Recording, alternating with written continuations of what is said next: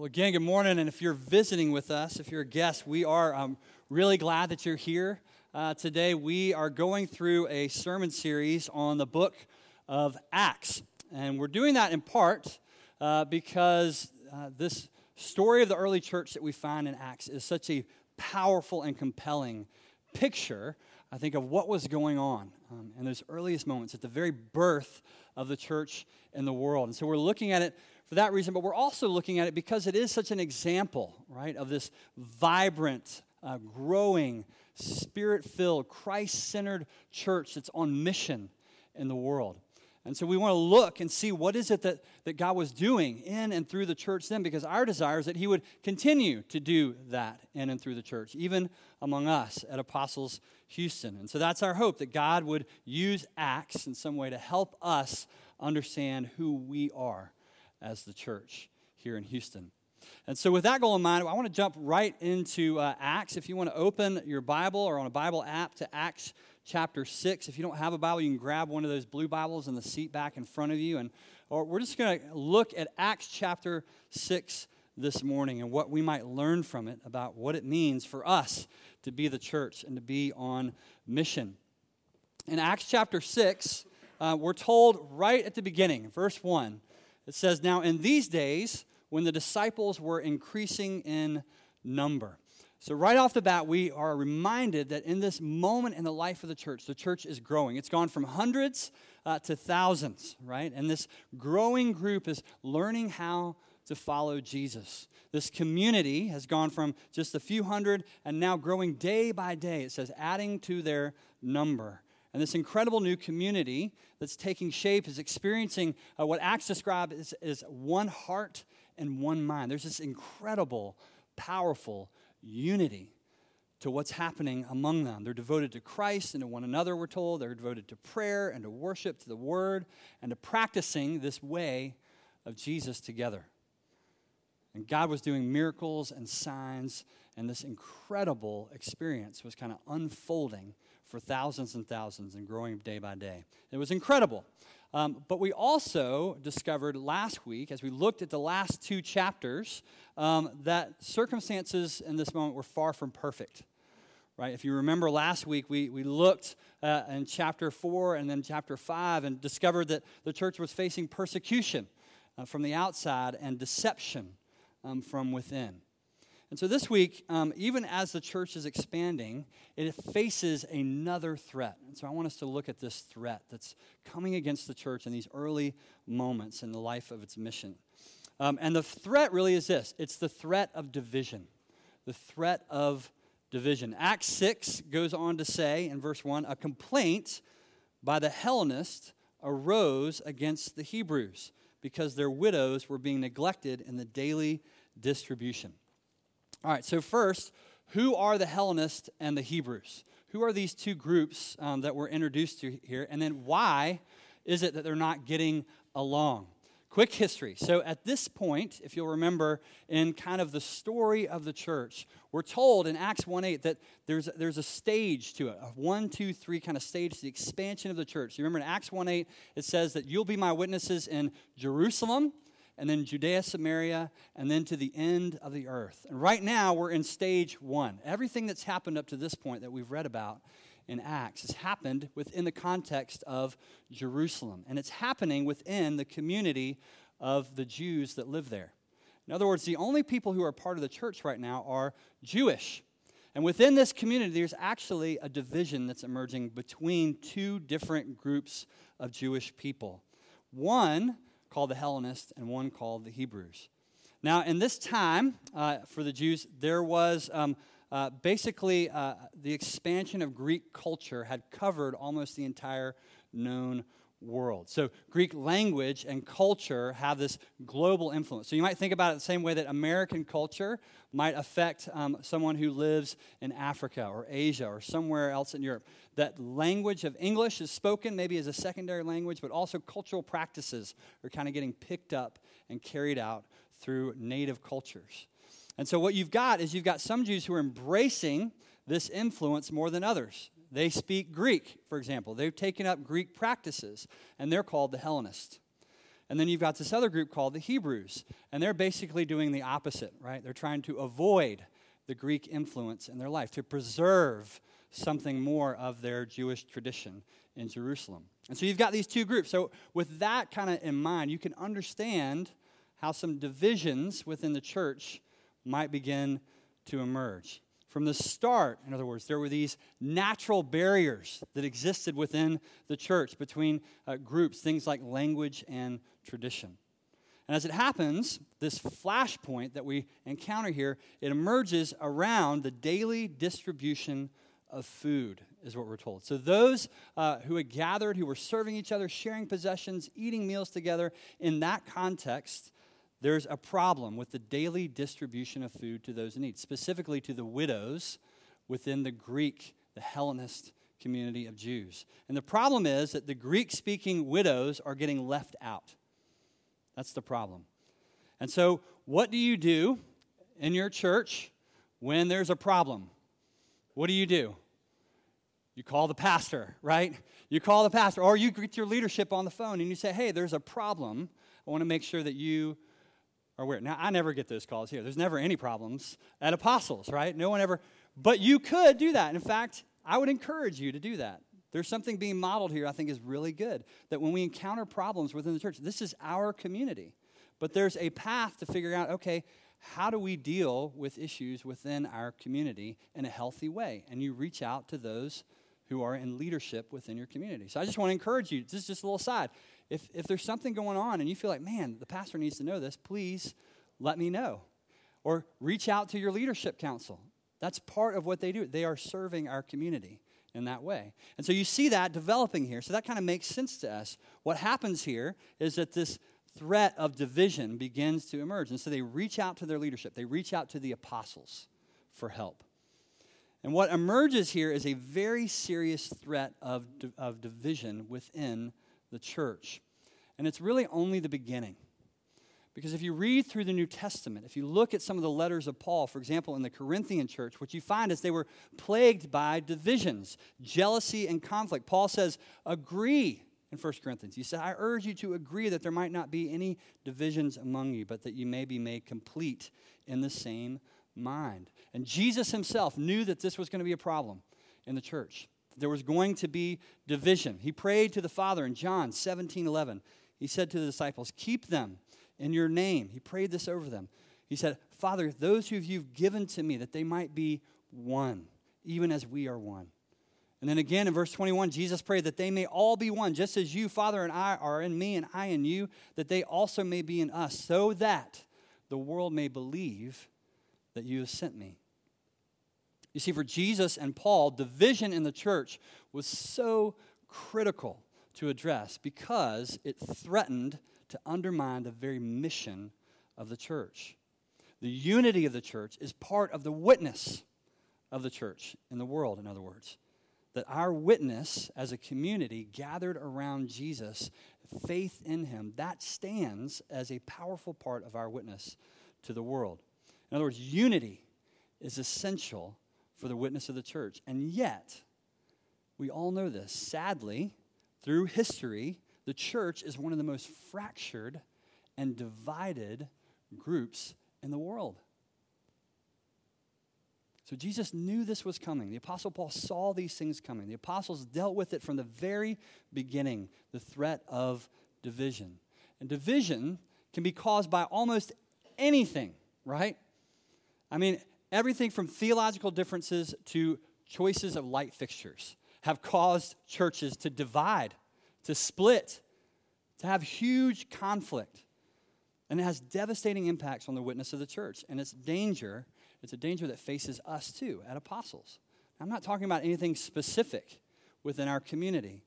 But I think Jesus' prayer in John 17 was for his followers, and it's for us as his followers. It was a prayer that we might know unity because we will face the threat of division. Part of our vision here at Apostles is that we do believe God has called us as family. We talked about that this morning and saw a picture of that with baptism. That God's called us to live into this community and that we are, that's so important to us. We hold that up, community as family because we take seriously God's declaration that in Christ we have been adopted and now live together as children of our Heavenly Father, which means we are brothers and sisters. We are a family in this community. There's no us and them in Christ. There is only we. And we have articulated that and we hold to that because it's so important, because the inertia of this fallen world in which we live is to move us towards an us and them mentality. It's constantly inviting us. Our propensity is to seek out people who look like us and dress like us and talk like us and live like us, people who vote like we do, who think about the world the way that we do. And so our propensity, the pressure in the world is for us to be us and them. And that is not the way of Christ. The way of Christ is diversity in unity around Christ. And that is our witness to the world. You know, what's interesting is part of our identity as Anglicans is that we are part of a global church. Now, if Anglicanism is new to you, it might surprise you to know that there are almost 100 million people around the earth who identify themselves as part of this tradition, this Christian tradition of Anglicanism. It might surprise you further to know that the average Anglican in the world isn't white or Western or wealthy. That the average Anglican in the world is dark-skinned, lives in the global south, and probably makes less than $1,000 a year. That's the community, the broader community, the communion that we are a part of here at Apostles. And I just hold that up because it's a significant and powerful picture, and it's a part of who we are. And it's not diversity for diversity's sake, but it's part of our call and our witness to be a faithful reflection of the people God has called us to live among and serve, globally and locally. That we as followers of Christ should desire that what this community looks like reflects what our broader community looks like, because Jesus is for all and his church is for all. And so the threat of division is a real threat against this image of the church, of this vision for the church, even within this room. We have different passions. We have different priorities within this room. We have different visions for what the church ought to look like, what the church ought to be doing. We come from different backgrounds. We represent different socioeconomic and political perspectives. And we ought not to be naive about the enemy's ability to take those and leverage them so that we might become divided within this community.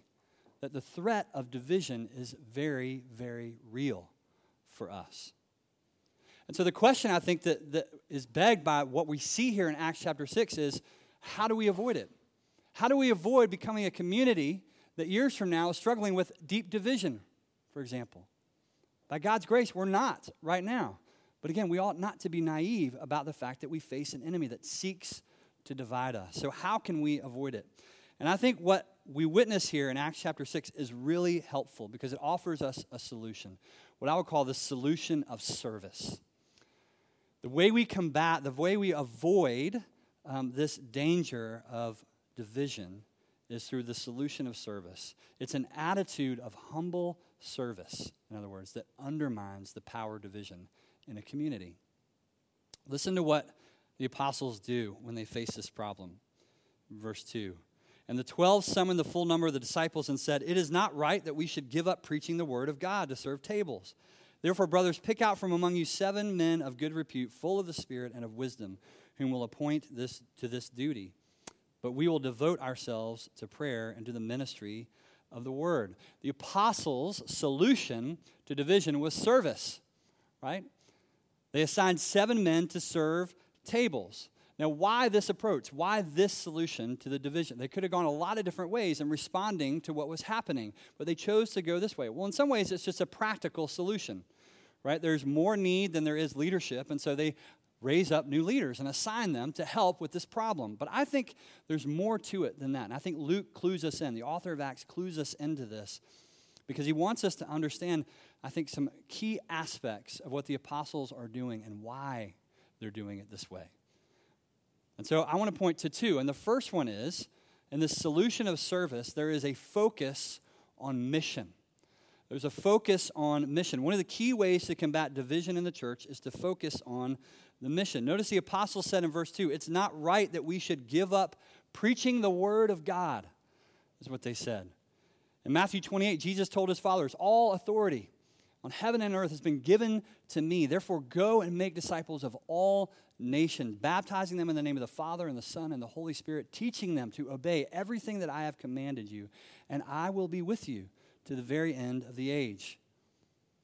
See, they were to go out. That was their commission. They were to go out on mission with God. They were to go out and boldly proclaim the good news of Jesus, of the risen Jesus. And we see that unfolding in Acts. If you've been reading through Acts, you're seeing this unfold. In Acts chapter 2, the Pentecost story, when the Spirit falls on the followers of Jesus, what happens? Do you remember?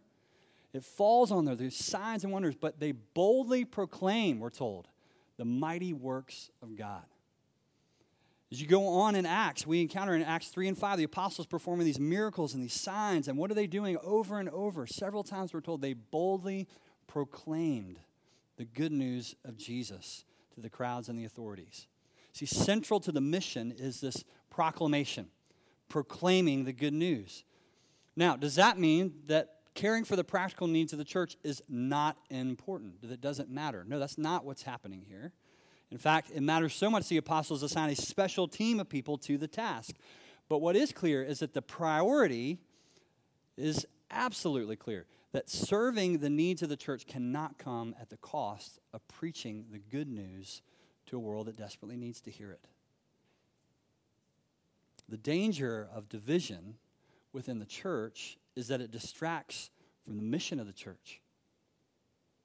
It can cause us to focus, in other words, on the wrong things, right? As a friend of mine says, the church is not like a cruise ship.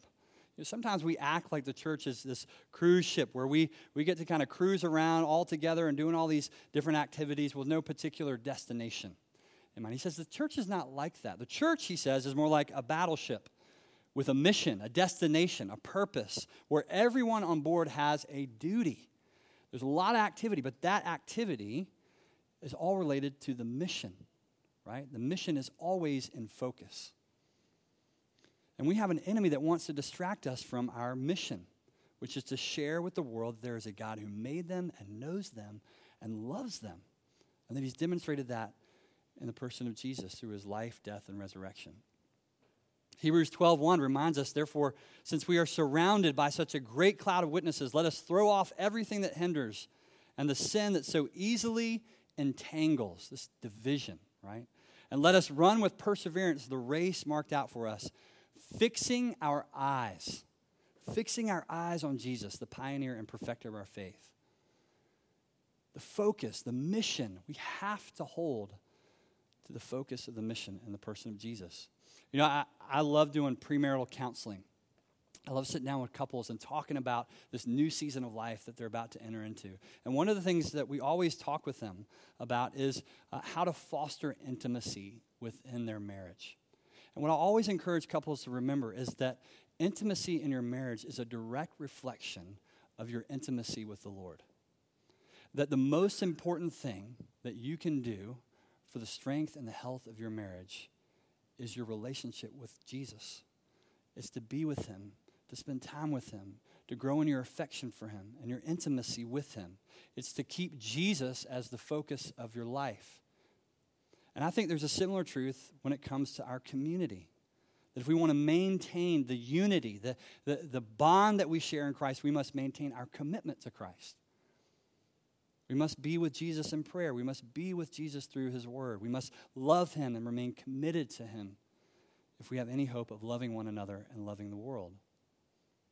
And so that means no matter how we are serving in the church, whether you're serving as a greeter or you're helping out as a parking lot attendant, or if you're teaching kids or you're a leadership council member, no matter what you're doing, how you're serving, you are serving with the mission of Christ in mind.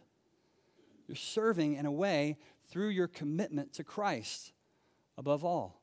And that fosters genuine unity and community among us. And so to avoid division, we must first focus on the mission, on Christ. And then the second thing that I want to point out here is that to avoid division, we have to follow the model We have to follow the model of Christ. How did the apostles kind of come to this solution? How did they come to this new problem and come up with a creative solution that would help solve the problem? And I think it's because they followed the model of Jesus. I think they looked back and they thought about their time with Christ, and they thought about how he led them and how he ministered to them. And they came up with a creative solution that was based on the model of Jesus.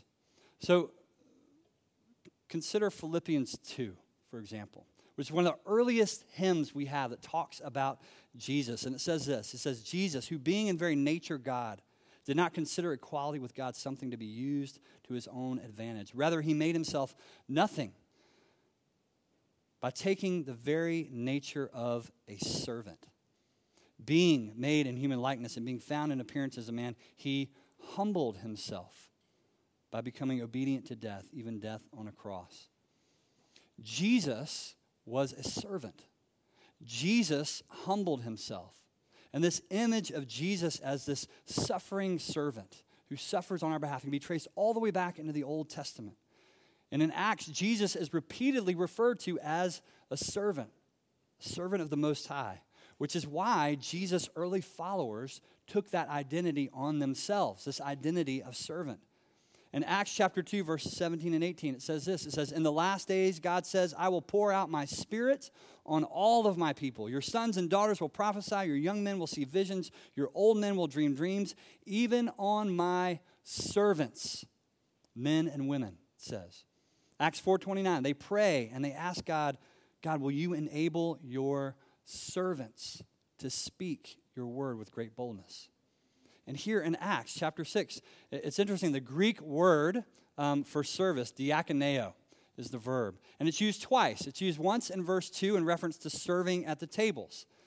And then it's also used again in verse 4 in reference to serving or ministering with the word. It's the same word, same root word in both cases. And it's this form of Greek that we get the word deacon from.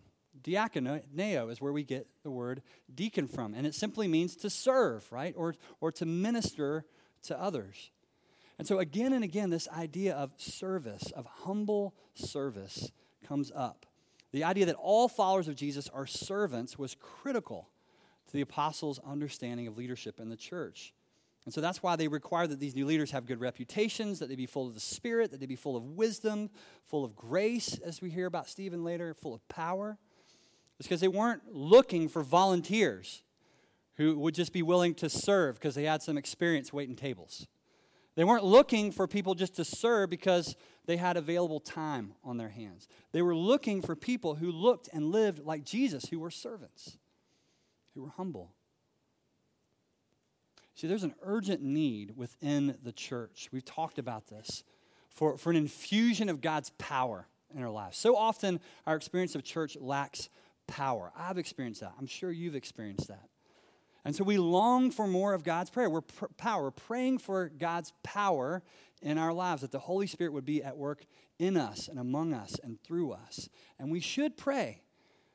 Jesus longs to give us this gift, but we also have to be very careful, I think, when we talk about power. The power of God is not like the power of the world. It is power rooted in His identity, not ours, in His will, not ours. Power planted in this soil of ourself, if that's the route we take, it can become incredibly dangerous and very destructive. David Brooks, New York Times columnist, he said this. He said, we live in the culture of the big me. The meritocracy wants you to promote yourself. Social media wants you to broadcast a highlight reel of your life. Your parents and your teachers are always telling you just how wonderful you are. In other words, we live in a culture that is corrupted by pride, right?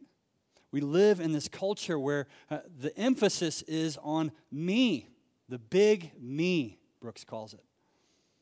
And the danger is that we can take this understanding of power as it's presented to us in Acts, and we can take it and it can be corrupted by our pride.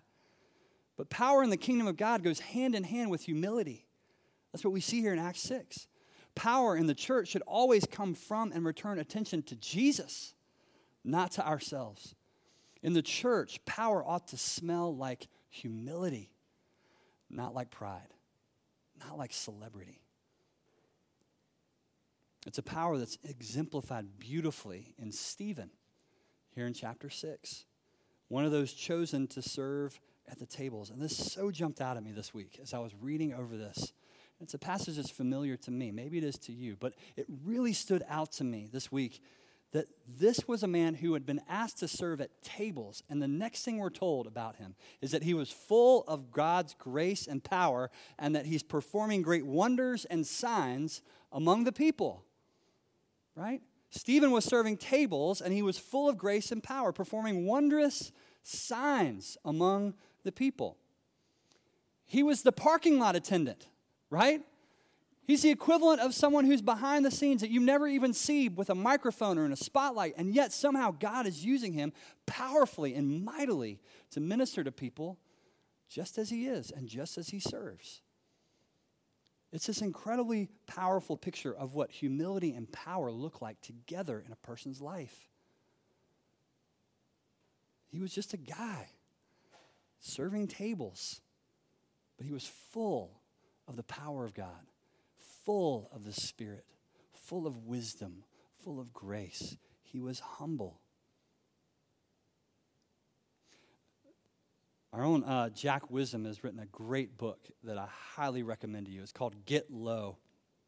And in it he says, the trouble is that we are called to live with humility in a world that's been vandalized by pride. I love that image, a world vandalized by pride, because that's what it feels like so often. We live in a world vandalized by pride. We live in a world that desperately needs a standing testimony, a witness of what power and humility look like together. And that's why humility can be so powerful, because it stands in such stark contrast to the power and the leadership that usually are functioning in our world. It's not the way of the world. It's the way of Jesus. And it stands out when you have power and humility side by side in the person's life. So just as I'm ending, I want to give you a few examples of what this looks like, I think, in the church. A friend of mine moved to England to intern under a famous pastor in Oxford. And this pastor is known for raising up incredible leaders in the church. Just raising up men and women, equipping them, and then kind of sending them out to be leaders around the world, effective teachers and preachers and pastors. And so my friend was really excited, and I was really excited to hear what his experience was going to be like. And so when he got there, I was surprised to find out that the thing that he was doing was not teaching a class, was not preaching on Sundays, was not he wasn't given the reins of some ministry in the church. What he was doing was he was cleaning bathrooms. This pastor had interns come in and set up chairs and take down chairs. That's what they did. That's the first thing they did. Before they did anything else, they had to pick up trash around the campus. That's what the training, what the development looked like, because I think this pastor understood that these men and women need to be cultivated as servant leaders, not celebrity leaders. It's simple, but, cleaning bathrooms and setting up chairs and picking up the trash, it shapes you. It changes you. It gives you perspective on yourself and on others and on God. I also heard a story of a man named Fred who had been a successful attorney in Corpus Christi.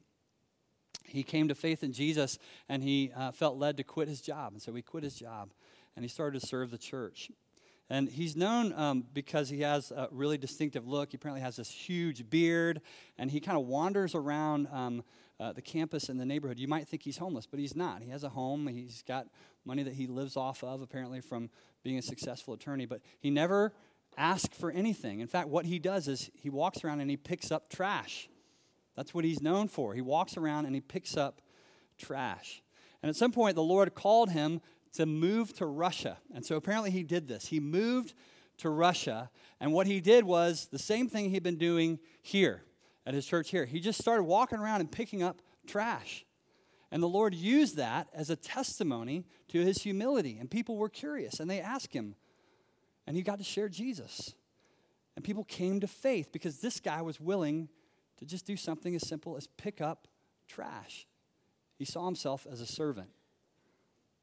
And then one other example I thought of has to do with a guy who was here last week. Some of you got to meet Benjamin Atkinson. And it was a great day. We gathered here and we prayed together and we prayed with our kids. And he did like a little workshop teaching our children to pray. And it was really powerful. But he shared a story during his weekend here about an opportunity that he had to pray with a famous politician. And he and his team got invited to come and pray for this politician. And he had some pretty strong disagreements, apparently, with this person's views. And so he just confessed that he had really been struggling about how is he going to pray for this man of whom he had such strong disagreements with. But the Lord had called him to pray, and so he felt called to go and to pray. And so as he was going to pray with this man, he felt very convicted. He felt the Lord spoke to him and said, "You don't love this man. You're going to pray for this man. You're responding to my leading to pray for him, but you don't love him. You don't love him like I do. In fact, you just want to be right. You don't want to love him." And as he shared this, he said, just before he was supposed to go in and pray, he had to go to the bathroom. So he went into the bathroom. And as he was in the bathroom, something went terribly wrong with the plumbing. And he's standing there, and literally sewage is rising up through the floor and spraying all over him. And he gets covered in sewage. And he has to go in and pray with this famous politician. And so he's like trying to wipe it off, and he literally, he said, he heard the Lord as he's wiping off the sewage from his pants and trying to clean up, say to him, "Filthy rags. Your self-righteousness is like filthy rags before me." And he felt so humbled in that moment that God would call him and put him in a position to pray with a man. And he said, "Love this man. That's what it means to serve me. It means to see yourself rightly as one who desperately needs the grace of God in your life so that you can then love and serve others and point them to the God who has made you clean."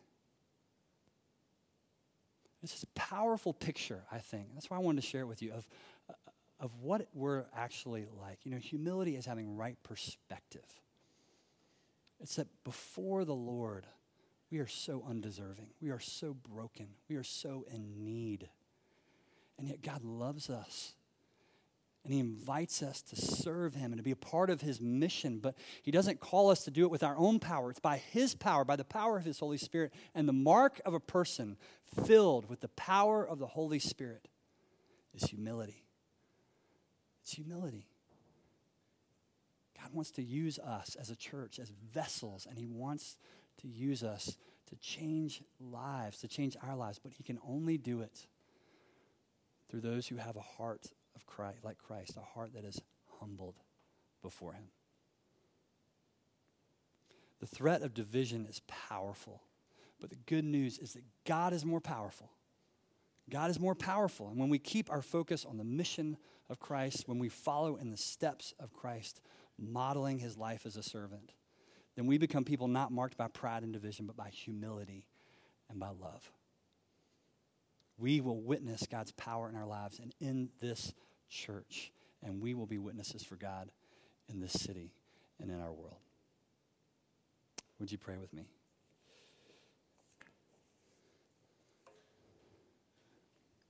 Lord God, we thank you that you sent your Son to come and live among us and to take on human flesh. And Lord, you did that. You set aside heaven and all the glory that was yours. You set all that aside and you humbled yourself. And you did that even to the point of death on the cross. And for that, we thank you. Lord, because it's rescued us, it's redeemed us from ourself and from our sin. But Lord, we praise you and we give you thanks too that you invite us into this way of life with you. You pour out the power of your Holy Spirit on us. And Lord, we long for that. Lord, fill us with the power of your Spirit. that we might be humble. Lord, that we might be people who are confident not in ourselves, but in Jesus. And Lord, that we might see great signs, that we might see healing, that we might see your Spirit move in amazing ways, and we would always know and always give testimony that it was you. That it was you, Lord. And we thank you, and we pray all this in Jesus' name. Amen.